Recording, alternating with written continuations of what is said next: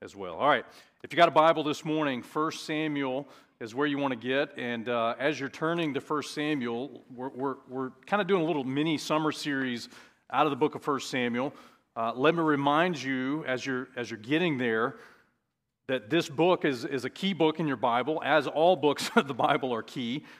Doctrinally and historically and also inspirationally, God has some tremendous things for us to learn. Historically, where we are in God's timeline is in the time of the Judges.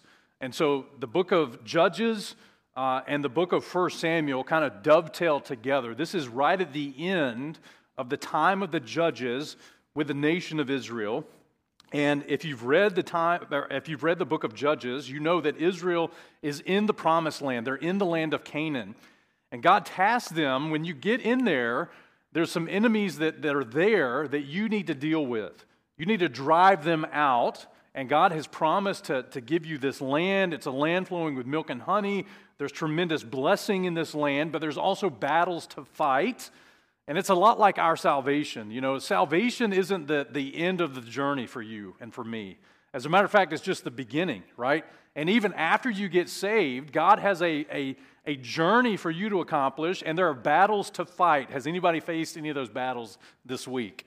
Man, our flesh, the devil, the world, these are things that we constantly have to deal with. And so Israel is in the land that God promised, but they failed to drive out their enemies because they became apathetic. They became apathetic toward God and His Word. As a matter of fact, God gave them this land of blessing under His promise to Abraham. Joshua led them in, they went in, and they began to conquer, but they had a failure in this land. They failed to fulfill what God had intended, and they also failed to pass down the things of God to the next generation. As a matter of fact, keep your hand in 1 Samuel. Can you go back to Judges chapter 2? And I want to just show you, we have to be intentional as a church to reach the next generation. As a matter of fact, if we don't have a focused effort to make sure that we pass the things of God on to our children and our grandchildren, we're only one generation away from complete apostasy concerning people having a relationship with God. Do you understand that? That's a significant warning for us. Look at Judges 2, verses 7 through 10, and this is a sobering passage. So it says, the people served the Lord all the days of who? Of Joshua. Joshua is the one God used to lead Israel into the promised land. And all the days of the elders that outlived Joshua, who had seen all the great works of the Lord that He did for Israel. And Joshua, the son of Nun, the servant of the Lord, what happened? He died, being 110 years old. And they buried him in the border of his inheritance in Timnath-Heres in the Mount Ephraim on the north side of the hill Gaash. And also all that generation were gathered under their fathers. In other words, they passed away. Okay, so Joshua's generation was faithful to God, and the guys that were with Joshua, all the elders that outlived him, they were faithful. And then the guys that outlived Joshua, well, they were faithful to God. But man, check this out in verse 10. It says, there arose another generation after them, which knew not the Lord, nor yet the works which He had done for Israel. And the children of Israel did evil in the sight of the Lord and served who? Balaam. Man, I'm telling you, listen, we're a generation away from a generation that doesn't know God and doesn't love God and doesn't serve God. They don't know who God is and what God has done. And that's what happened in the book of Judges, man. When the generation got apathetic toward God, well, it not only affected them, but it affected their children and their grandchildren. So much so that now there's a generation that doesn't even know who God is, what God has done, and they're worshiping, but they're worshiping the wrong God. Now, if you need to know what's wrong in our country and our culture, I just gave it to you. I just gave it to you. We are now seeing the result of apathetic Christians that haven't reproduced into the next generation. And so because of that apathy, it ultimately leads to apostasy. And listen, because Israel failed to drive out these false gods and this false worship, they became susceptible to those influences. You see, when we get saved, the battle really begins. And God saved your soul from the consequence of sin and the penalty of sin. And you will be in heaven when you die. But that's not the end game for Christianity. God wants you to live victoriously now. He wants you to be used for His kingdom glory now. And in order to do that, there are battles that we must face. And there are battles that we must be victorious in. So the land of Canaan, no offense to the old hymn writers, but the land of Canaan doesn't represent heaven. It ain't Canaan land that we're trying to get to as a destination, because there are enemies in Canaan. And so Canaan is not heaven in the Old Testament. It's not a picture of heaven. What it's a picture of is spiritual maturity and spiritual warfare.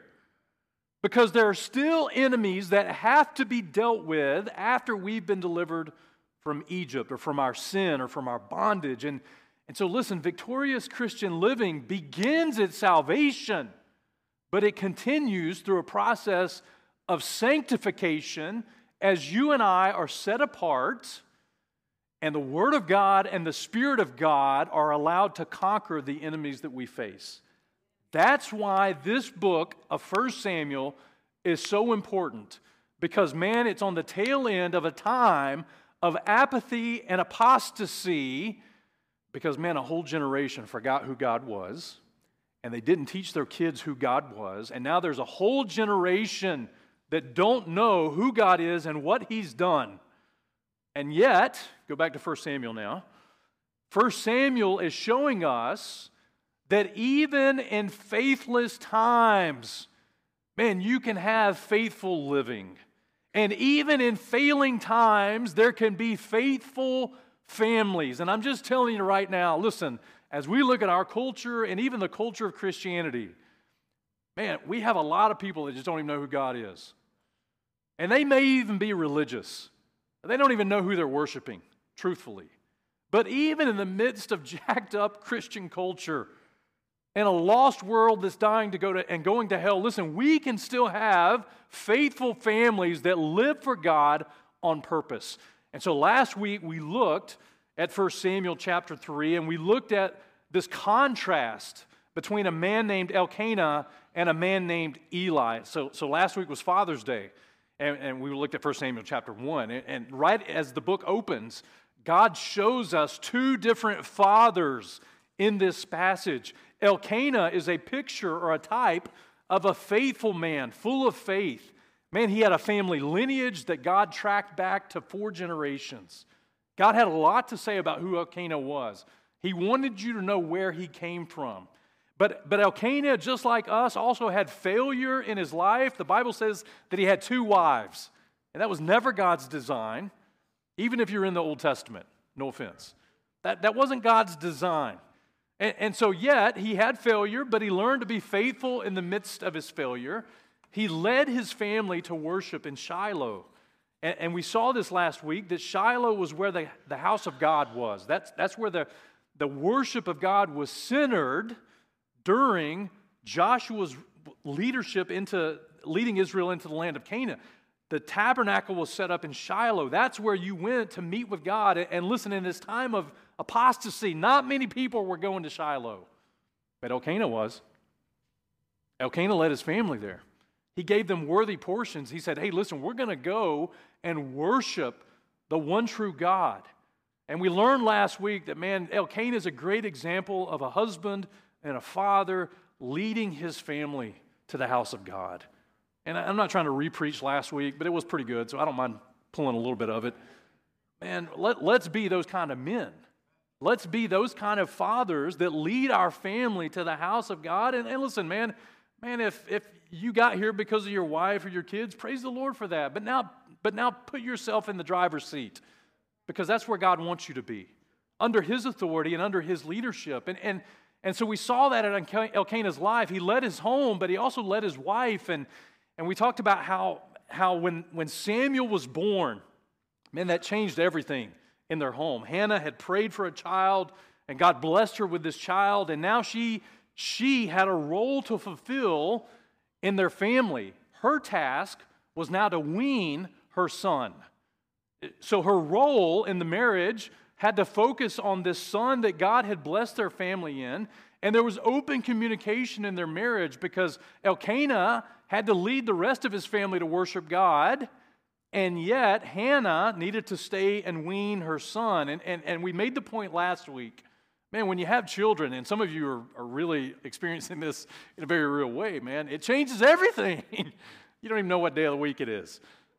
I mean, seriously, like I think I've told every guy in our church, if I've had any conversation about having kids, like the first 3 months, you don't even know who you are. Like it's just a blur, right?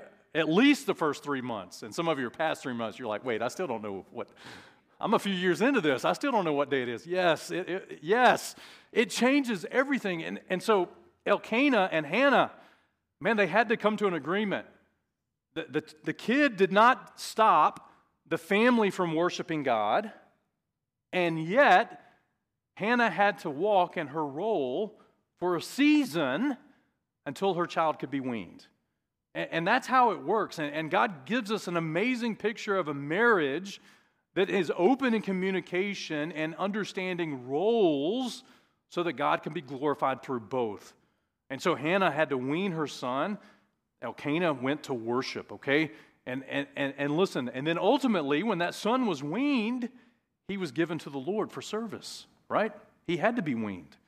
And so we took this positive example of Elkanah, and we contrasted him with a guy named Eli, who God doesn't really give us any lineage other than all the way back to Aaron, the high priest in the book of Exodus. He just says he's of the Levites, he's of the lineage of Aaron. That's all he says about him. And so there's not much detail concerning that. Eli also had failures. And man, he had numerous failures. And his failures weren't unnoticeable by God because God documents a lot of them.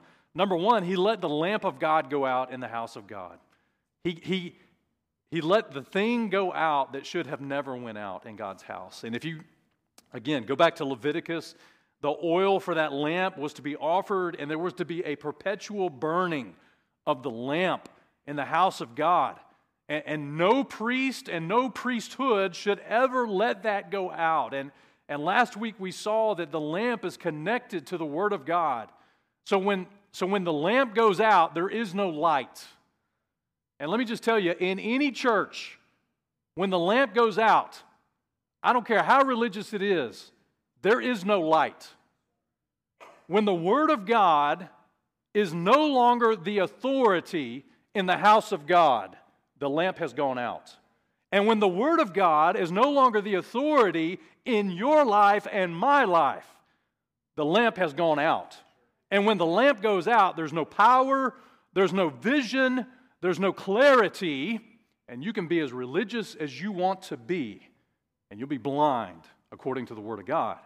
And so Eli let the lamp of God's Word go out in the house of God.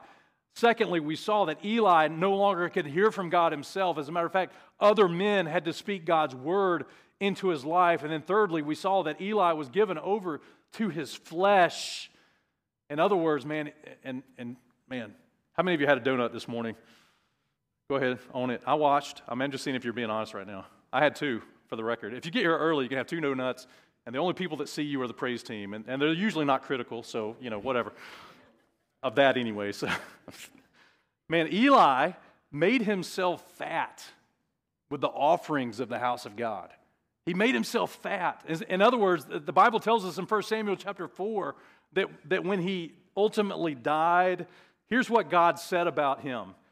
He was an old man and heavy. And you say, well, man, why is God calling him out on why is God like fat shaming him? I mean, like, we don't do that. Well, God wants you to know the reason he was heavy is because he was given over to his flesh. Everything that happened in the house of God wasn't for God's glory, it was for his fleshly desire. Man, Eli actually fed his flesh through the office of the priesthood. And he disdained and did not have a proper perspective of the things of God. And so ultimately, under his leadership, and we'll see it today, the Ark of the Covenant gets taken out of the house of God during his tenure. Man, the glory of God gets stolen under Eli's watch. And so, man, we learned last week, we got to have faithful fathers. And you say, man, you're filling time. I'm not filling time because listen, if we don't have faithful fathers, how can we have faithful children? And really today is just the next obvious contrast that we're going to see in the Word of God. So we learned last week that we can be faithful in unfaithful times as a father. And so young people, I know you're about to go to camp, and listen, this is for you, but it's also for every child of God in the house this morning. Just like we need faithful fathers, we need to have faithful children. Children that will choose faith over their flesh, even in a failing culture. And so this morning, we're going to do another contrast. Are you okay with that? And what we're going to do is we're going to see Samuel contrasted with the sons of Eli, Hophni and Phinehas. And so let me pray for us, and then we'll get cranking here. Father, we need you this morning. I pray, Lord, help us as Cody already prayed it, God, as we come to your word, help us to have ears to hear and Lord, eyes to see what your word has to say to us. God, I pray for our young people. Lord, they're about to go to camp, and I pray that this message just begins a stirring in their heart and a sensitivity to your word. And God, for every person in this place, God, help us to see ourselves as a child of God. And because of that, we need to see some things in our life that make us different. And so, Lord, help us to be those kind of people. We love you, give you glory. Thank you for speaking to us. We ask it in Christ's name. Amen. And so this morning, let's contrast these two groups of sons, and let's talk about being a faithful child as it relates to the Word of God, okay? And so this morning, I'm going to introduce you to Samuel, the son of Elkanah, and Hophni and Phinehas, the sons of Eli. 1 Samuel chapter 1, we'll look at verse 24, and here's your first blank. As we look at these two groups of sons, I want you to see that there are some similarities. Actually, both of these sons had similar beginnings. They had similar beginnings. And in your next blank in your notes, both children began in the house of God. You find both of them at the beginning of the story in God's house. And that's very important, okay? So Samuel, we find him in 1 Samuel chapter 1 and verse 24. And so this is talking about Hannah. It says, when she had weaned him, she took him up with her and 3 bullocks and 1 ephah of flour and a bottle of wine and brought him unto where? Unto the house of the Lord, where? In Shiloh. And the child was young. And so again, Shiloh is where the tabernacle was positioned. That was where people went to meet God in the land of Canaan. And so after she weaned her son, she fulfilled her promise and brought him where? To the house of God. You know, we had baby dedication last week, right? You guys remember that? Does Father's Day seem like forever ago? It was just a week ago, man. And so last week, we had 3 families that dedicated their children and said, hey, we understand this kid's a gift from God. And so by God's grace, we're going to raise him in the nurture and admonition of the Lord. But what we're doing is truly giving him back to God. Will that same commitment be there in 5 years, 10 years, 15 years? Man, will that faithfulness of a mom and a dad and that commitment still be evident? Man, it was with Hannah. Hannah had her son, and she weaned her son, and she fulfilled her promise. She brought him to God's house. And the Bible says the child was young. Now, Hophni and Phinehas also were there. 1 Samuel chapter 1 and verse 3, it says, this man went up out of his city yearly to worship and to sacrifice unto the Lord of hosts in Shiloh. It's talking about Elkanah. And the 2 sons of Eli, Hophni and Phinehas, the priest of the Lord, were there. And so isn't it interesting that this story begins not only with 2 fathers that connect in the house of God, but also children that start their story in God's house. And so the sons of of Eli. Man, listen, they were priests. They were the priest kids. They were PKs, right? The priest kids, not preacher kids. This is Old Testament. We're talking about priest kids right here.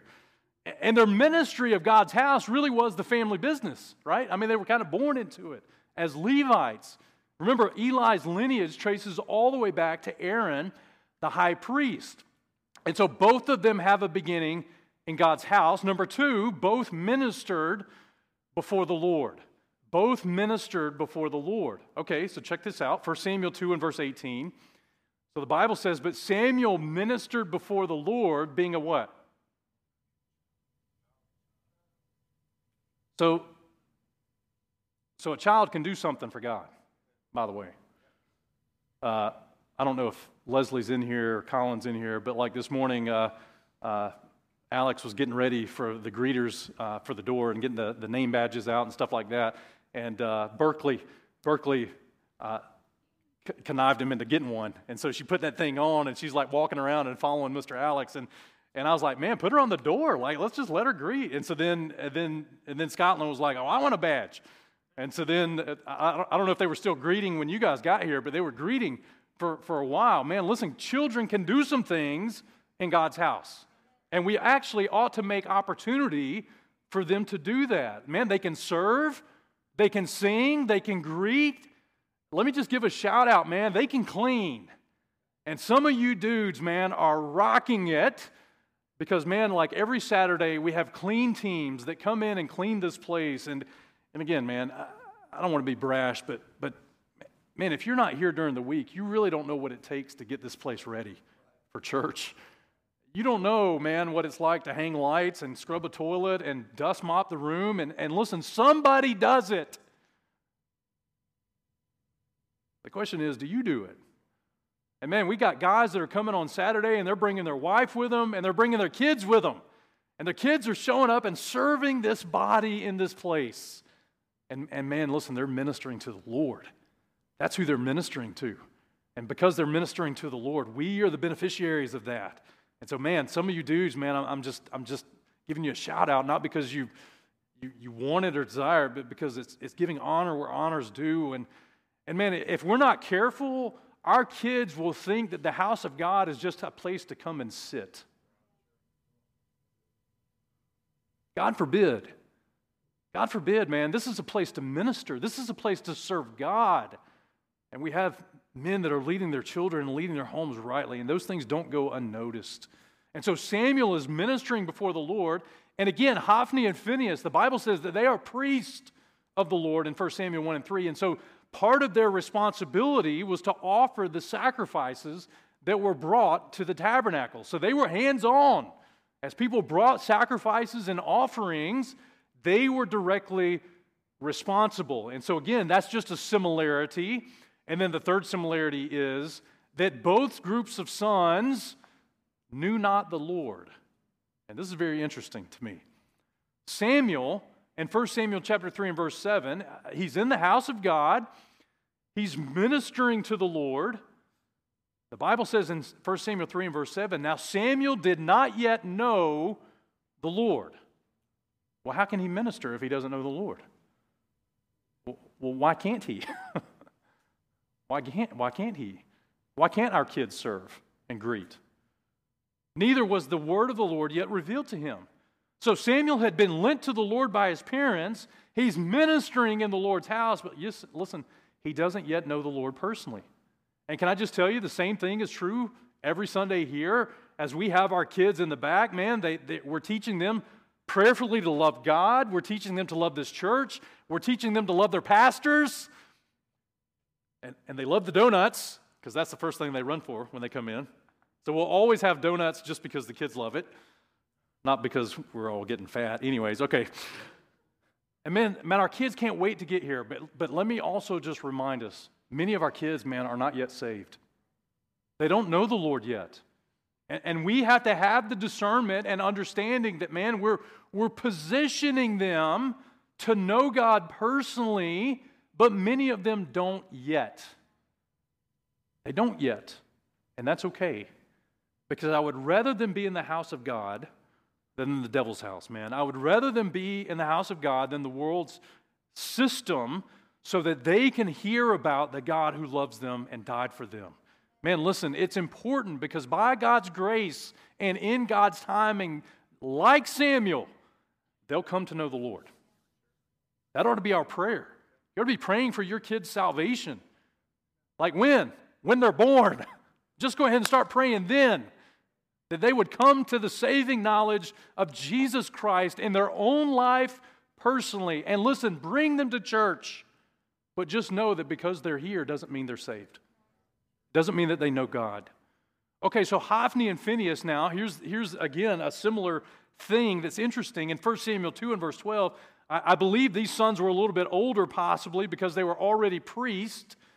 It says, now the sons of Eli were sons of Belial, and they knew not the Lord. Well, Samuel didn't know the Lord, but he was a child. Hophni and Phinehas don't know the Lord, but again, I think they're probably a little bit older. And it says that they were sons of Belial. And as you study that in the scripture, man, every time that phrase is, you don't want to be called a son of Belial. And some of you already got the acronym down, man. You don't want to be called a son of Belial in the Bible, man. These were always wicked men. They drew people away to serve other gods. They were an abomination. They were perverts. They were resistant to truth.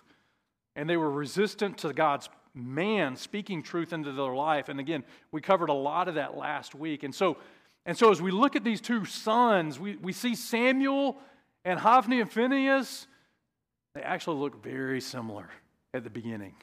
But here's the key that makes the difference. And here's the second point. And really, this is the point of the message. We're going to see, secondly, that these are sons that made significant choices. And these choices are going to begin to contrast these two sons, and they're going to make all the difference in the outcome of their lives. You see, they started with similar beginnings, but then each of them began to make significant choices in their life. Look at 1 Samuel chapter 1 and verse 28, and I want to show you this first point, that Samuel made a choice to worship in God's house. He made a choice to worship in God's house. 1 Samuel chapter 1 and verse 28. Again, Hannah saying, therefore I also have lent him to the Lord. As long as he liveth, he shall be lent to the Lord. And he worshiped the Lord there. And so as we get into this story, even as a child, Samuel begins to worship God. He is choosing to worship. And so if you remember when we had men's conference last year, men especially, Code taught us a definition of worship that I think is absolutely biblically 100% accurate. Here it is. Worship is an attitude of adoration demonstrated by an appropriate action. It's an attitude that results in the right action based on the authority of God's word. That's what worship is. Samuel worshiped God. He responded rightly to what God demanded of him. And so here's the key in your notes. Worship is a choice. It's a choice. And it's something that you individually have to choose for yourself. John 4 and verse 24 says this, God is a spirit, and they that worship him must worship him in spirit and in truth. And as much as your worship pastor wants you to worship, he can't make you do it. You have to choose that. You have to have an appropriate attitude of adoration to God Almighty personally that results in appropriate action in response to his word. That has to happen individually, personally, in each of our lives. So even in the house of God, there are people that choose to worship, and I don't just mean sing and raise their hand and all those things. I mean that they have the right attitude toward God and his word, and as a result of that, it works out by faith and action in their life. There are people in God's house that truly worship, and there are people in God's house who don't. In the same house. Samuel Worshipped. And so get the third key down. Worship is always governed by the Word of God. And so if you're going to have the right action in your life, it's going to be dictated by God's Word. Because listen, you can't say you're a worshiper if you're violating biblical truth or biblical authority. You're not truly worshiping God. Worship is in spirit and in truth. If we're going to worship, it has to be governed by the Word of God. And in other words, when I have the right attitude of adoration to God, then the result will be a biblical application of truth in my life. And listen to me very carefully. If it's not biblical, it's not worship. It's not. It's not worship.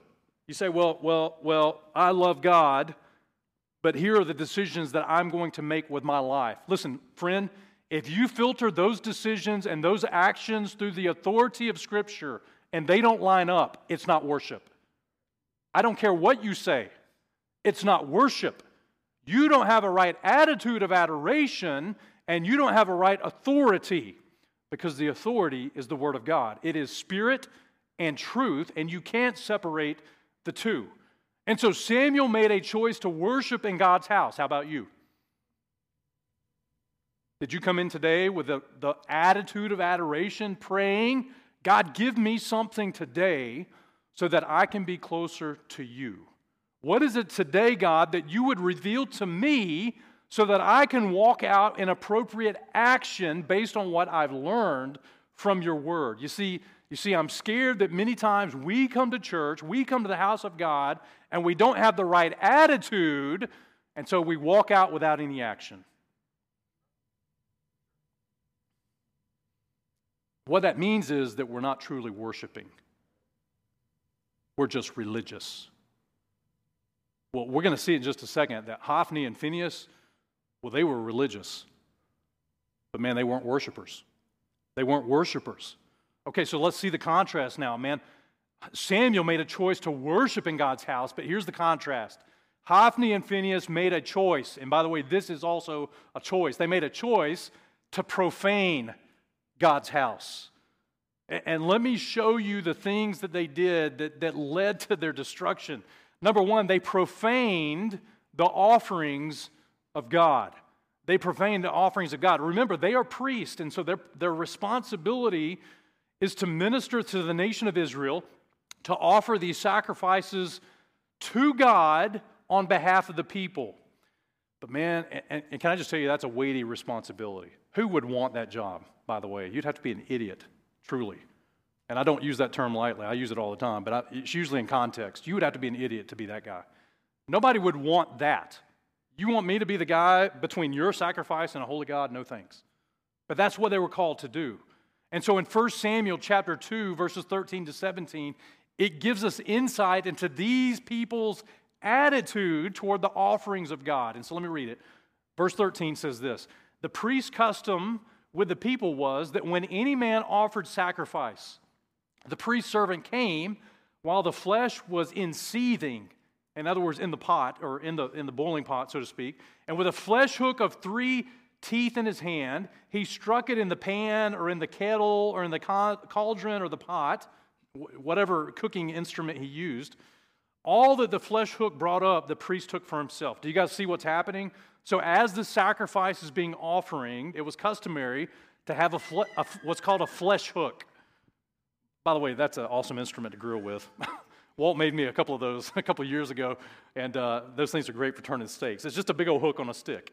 So this one had like 3 hooks, and they would take it and dip it in this offering that was sacrificed, that was burning or cooking, and whatever came out would be the priest's portion, because God provided for the priest through the offering of the people.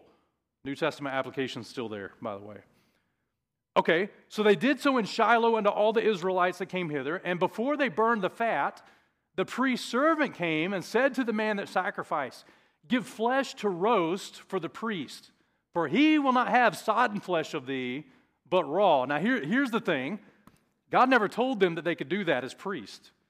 God said, you can take of what's being offered as your portion or your provision, but they went a step further and said, no, actually, I'm going to need that T-bone cut out of that, and just go ahead and give it to me raw. Don't even put it on the fire or anything.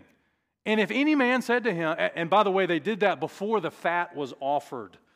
And if you read Leviticus, the fat had to be offered with the sacrifice. And if any man said, hey, let them not fail to burn the fat presently, then take as much as thy soul desireth, then he would answer him, nay, but thou shalt give it to me now. And if not, I will take it by force. And so these priests, there was an order into how the offering was to be offered. The fat had to be burned with the sacrifice. You can go to Leviticus 3, verses 9 through 11. And once the fat was burned, then the priest could take his portion. But these guys said, nope, we're not even waiting for that. I want it now. And I want actually a good cut, so here's what you're going to give me. And if the dude offering the sacrifice had the audacity to say, hey, bro, what you're doing is not right, that's wrong, then the priest said, if you don't shut your mouth and give it to me, I'm going to knock your teeth out. That's in the Hebrew, if you study that. He said he's going to take it by force. They profaned God's offering. The things that belong to God, they took for themselves. They demanded for themselves because they were given over to their flesh. Listen, can I just tell you, okay, spiritually speaking, that's a problem even today.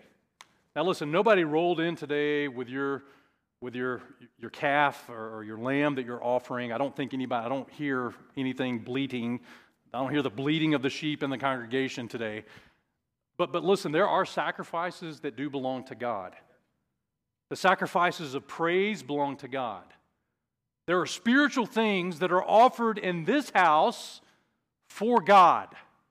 1 Peter chapter 2 and verse 5 says that we as lively stones are built up a spiritual house, a holy priesthood to offer up what kind of sacrifices? Spiritual sacrifices acceptable to who? God by Jesus Christ. And listen, let me tell you how you can profane the offering of God today. Do you think anything in this house belongs to you? It doesn't. That includes the worship, that includes the praise, that includes the offering, that includes the sacrifices made from the people of God to God. It's not yours. And the minute you think it is, you have profaned God's offering. Well, I don't like what's being sung. I don't like what's being said. I don't like the coffee. Listen, it's not yours anyways. It's not yours. And the minute that you think it is, you've moved from a position of worship to profaning God's house. I didn't expect an amen right there. You see, the danger is that we can be religious, but not right with God. Number two, Hophni and Phinehas profaned the people of God. Let me show you how wicked these men were. 1 Samuel chapter 2 and verse 22 says, Eli was very old, and he heard all that his sons did unto all Israel, how they lay with the women that assembled at the door of the tabernacle of the congregation. Unbelievable. Unbelievable. And yet, had no problem showing up every day, doing what they do. And man, there's people in churches today that profane the people of God. And so let me talk to you young people for just a second. You need to know, young people, that not every guy, young ladies, not every guy in church has the right motives. You need to know that there are men in church, young men in church, that are only here for the girl.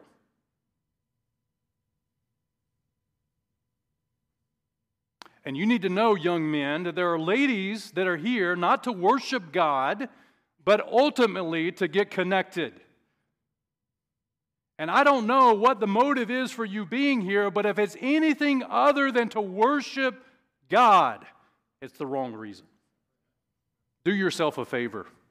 Repent and come for the right reason. And man, I've seen it. I've been around just long enough, man. I got enough gray in my beard now, where I've seen it time after time after time. The man, the dude shows up and finds the pretty girl, and where she was serious about God and the things of God, man, he swept her off her feet and all of a sudden led her away. Instead of being a worshiper of God, she became a worshiper of him. Man, are you here to worship God, or are you just here to feed your flesh and your lusts?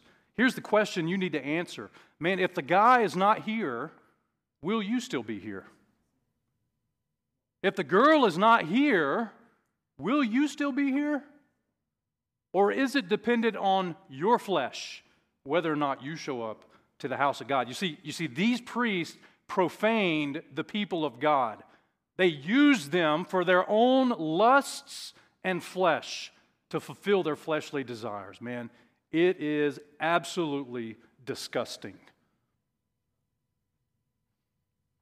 And it's disgusting today, for the record. Number 3, they profaned not only the offerings of God and the people of God, but number 3, they profaned the priest of God, their father, Eli. Look at 1 Samuel 2, verses 23 to 25. It says this. He said unto them, why do you do such things? This is a father talking to his 2 sons. Why do you do such things? For I hear of your evil dealings by all this people. Nay, my sons, it is no good report that I hear. You make the Lord's people to transgress. By the way, if we went back to that first point of how they profaned the offering, they screwed up the offering so bad that men didn't want to bring an offering to God. Because when they came to offer a sacrifice to get right with God themselves, they had to deal with these corrupt, wicked priests. Now, I'm thankful that in the New Testament, there is such a thing as the priesthood of the believer. And you can pray to God directly, and you can worship God directly, and you can sacrifice to God directly. You don't need to go through anybody for anything. Thank God. But man, these dudes in the Old Testament, they so corrupted the offering that men didn't even want to come to the house of God to sacrifice to God. My goodness. Now listen, there are people that would say, I'll never set foot in a church because it's full of hypocrites. And I used to make fun of those people and say, well, you're one too. We got room for plenty. But man, when you read this passage, it makes sense. You know, I can understand that. I can understand people that don't want to come to church because when they have come, instead of meeting Samuel, they met Hophni and Phinehas. And it turned them off to desiring a right relationship with God. I'm not making excuses for them, but I'm telling you I can understand it. I can understand it. And so Eli is speaking to his children, and he's trying to correct them and judge them and discipline them. And he says, listen, you're making God's people to transgress. Verse 25, if one man sin against another, the judge shall judge him. But if a man sin against the Lord, who shall entreat him? Notwithstanding, they hearken not unto the voice of their father, because the Lord would slay them. You see, their father had lost his voice with his sons, and his sons would no longer hearken to his voice. And because they wouldn't hearken to his voice, they most certainly would not hearken to God's voice. So fathers, again, your voice as an authority in your home is significant because ultimately it sets your children up to submit themselves to God's authority as their heavenly Father. And if you're not careful, and if you're not living a life that proves out all things, and listen, just like we learned earlier, every kid has their own choice to make. But man, listen, they saw hypocrisy in their father. And if we're not careful, man, our kids will see hypocrisy in us. And it'll get to the point where we lose our voice in their life. They won't hearken anymore. They won't heed any longer. And ultimately, except the grace of God, they won't hearken to God's voice. Man, these dudes, these sons are wicked men. They profane God's offering, God's people, God's priest. But everything they did was a choice. Samuel chose to worship. These men chose to profane. And that's where the road splits and the contrast becomes evident, which leads to number 3, and we're done. We're going to see 2 sets of sons that experience shocking outcomes. And man, as different as those sons are and the choices they made, the difference in outcome is so substantially different. Number 1, you see that Samuel, because of his choices, he grew before the Lord. He grew before the Lord. And so get this key in your notes. A right response in worship always works out to growth. If you want to grow, have a right adoration of God and an attitude of God, and apply the things that you're learning biblically in your life. That will result in growth. Coming to church won't just make you grow. You have to become a worshiper of God. And listen, man, I'm not trying to be hard, but I'm telling you, you can sit in church your whole life. But if you don't have an attitude that results in an appropriate biblical action in your life, you're not growing.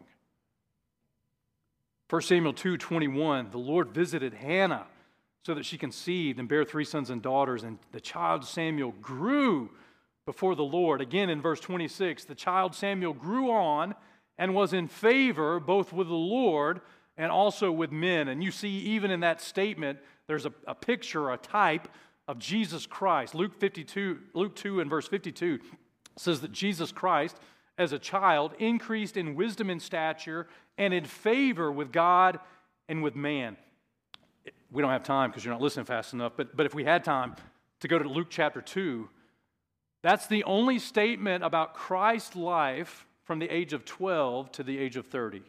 There's 18 years, what some people call the 18 missing years of Christ's childhood.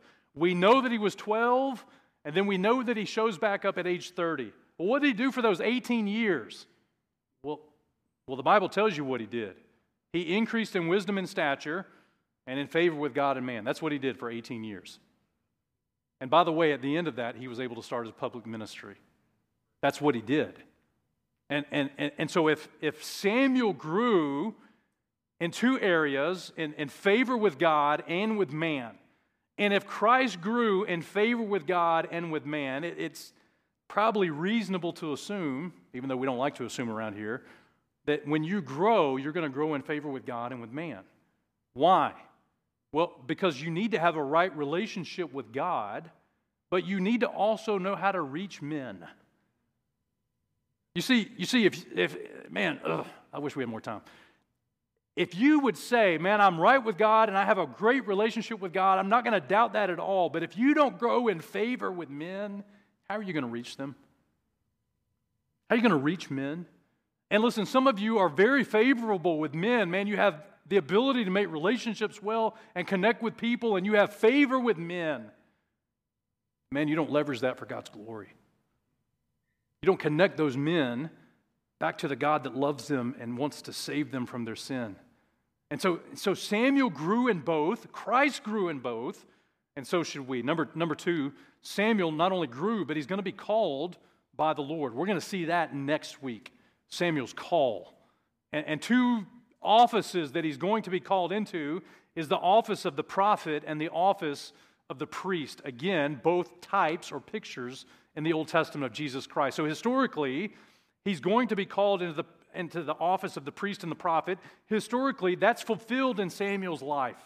1 Samuel chapter 2 and verse 35. I will raise me up a faithful priest. That literally happens after Eli dies. Samuel becomes the priest.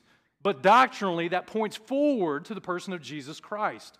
Hebrews chapter 3 and verse 1 tells us that Christ is our high priest, Christ Jesus. But can I just tell you personally, when God grows you up, he wants you to do something. And so inspirationally, listen, when God calls you, there's something for you to do. And so inspirationally, this should be fulfilled by you. God's looking for faithful people, and specifically who will speak his words and offer spiritual sacrifices to him. As mentioned, we have the individual priesthood of the believer. And man, God's calling on our life is to take the gospel to the people that need to hear it. I'm not saying the gift of prophecy is still active today, but I am saying inspirationally we can speak God's words to the people that need to hear it.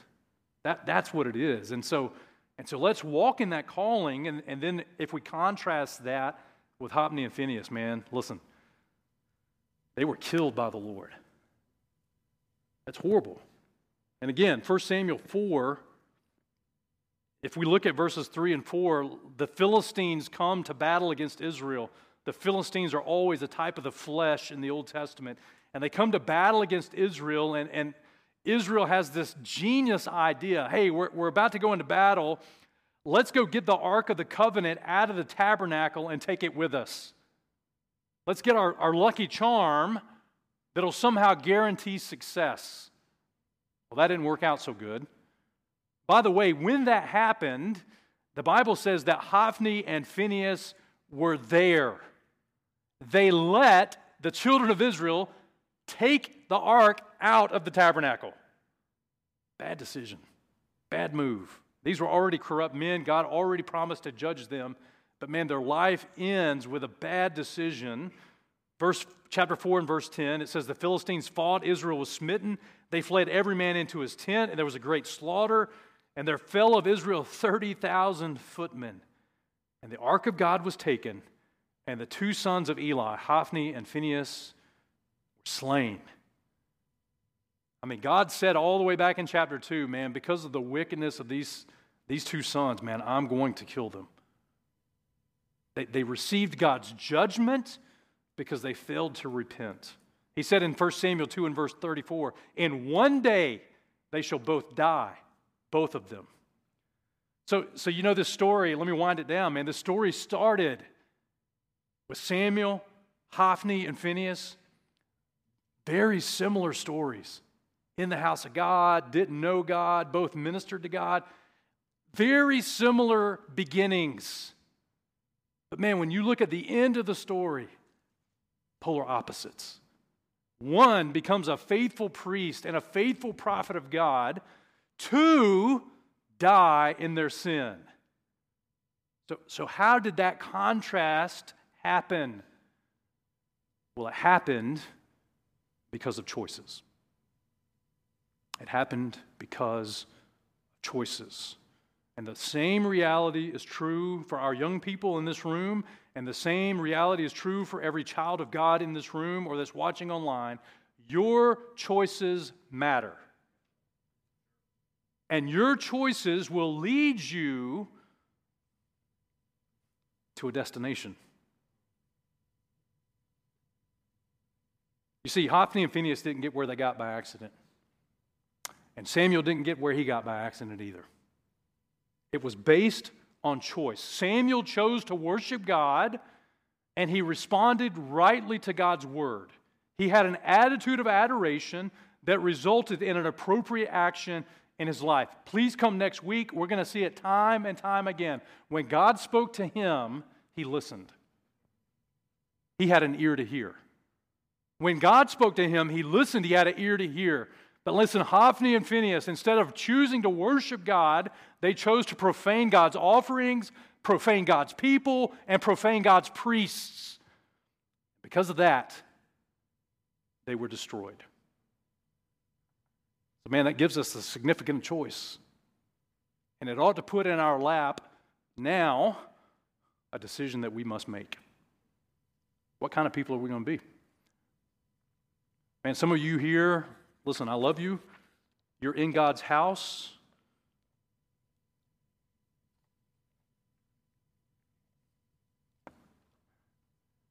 But you got to choose to worship God. You're not a worshiper based on zip code or physical address or church membership. You're a worshiper because you have a right attitude before this book and a willingness to live it out by faith. That's what makes you a worshiper. It's spirit and truth. And man, I don't have any names in my head. I know that in the same house, there's Samuel's, and in the same house, there's Hophni and Phinehas.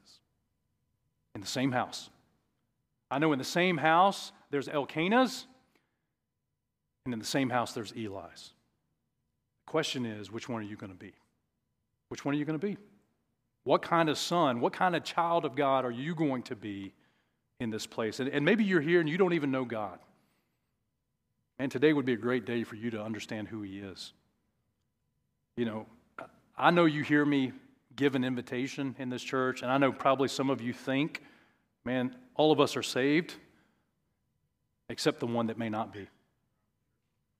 And there may be somebody here today or somebody watching online that would say, you know what, okay, I'm a lot like Hophni and Phinehas, man. I can minister, I can do things in church, I've been around church, but I don't yet know the Lord personally. And the problem of my worship is the truth that I don't know Him. And maybe you need to settle that issue today. And if that's you, I want to pray for you. Let's bow our heads and pray. Father, we really need you this morning, God. I pray, Lord, I know it's significant truth from your word.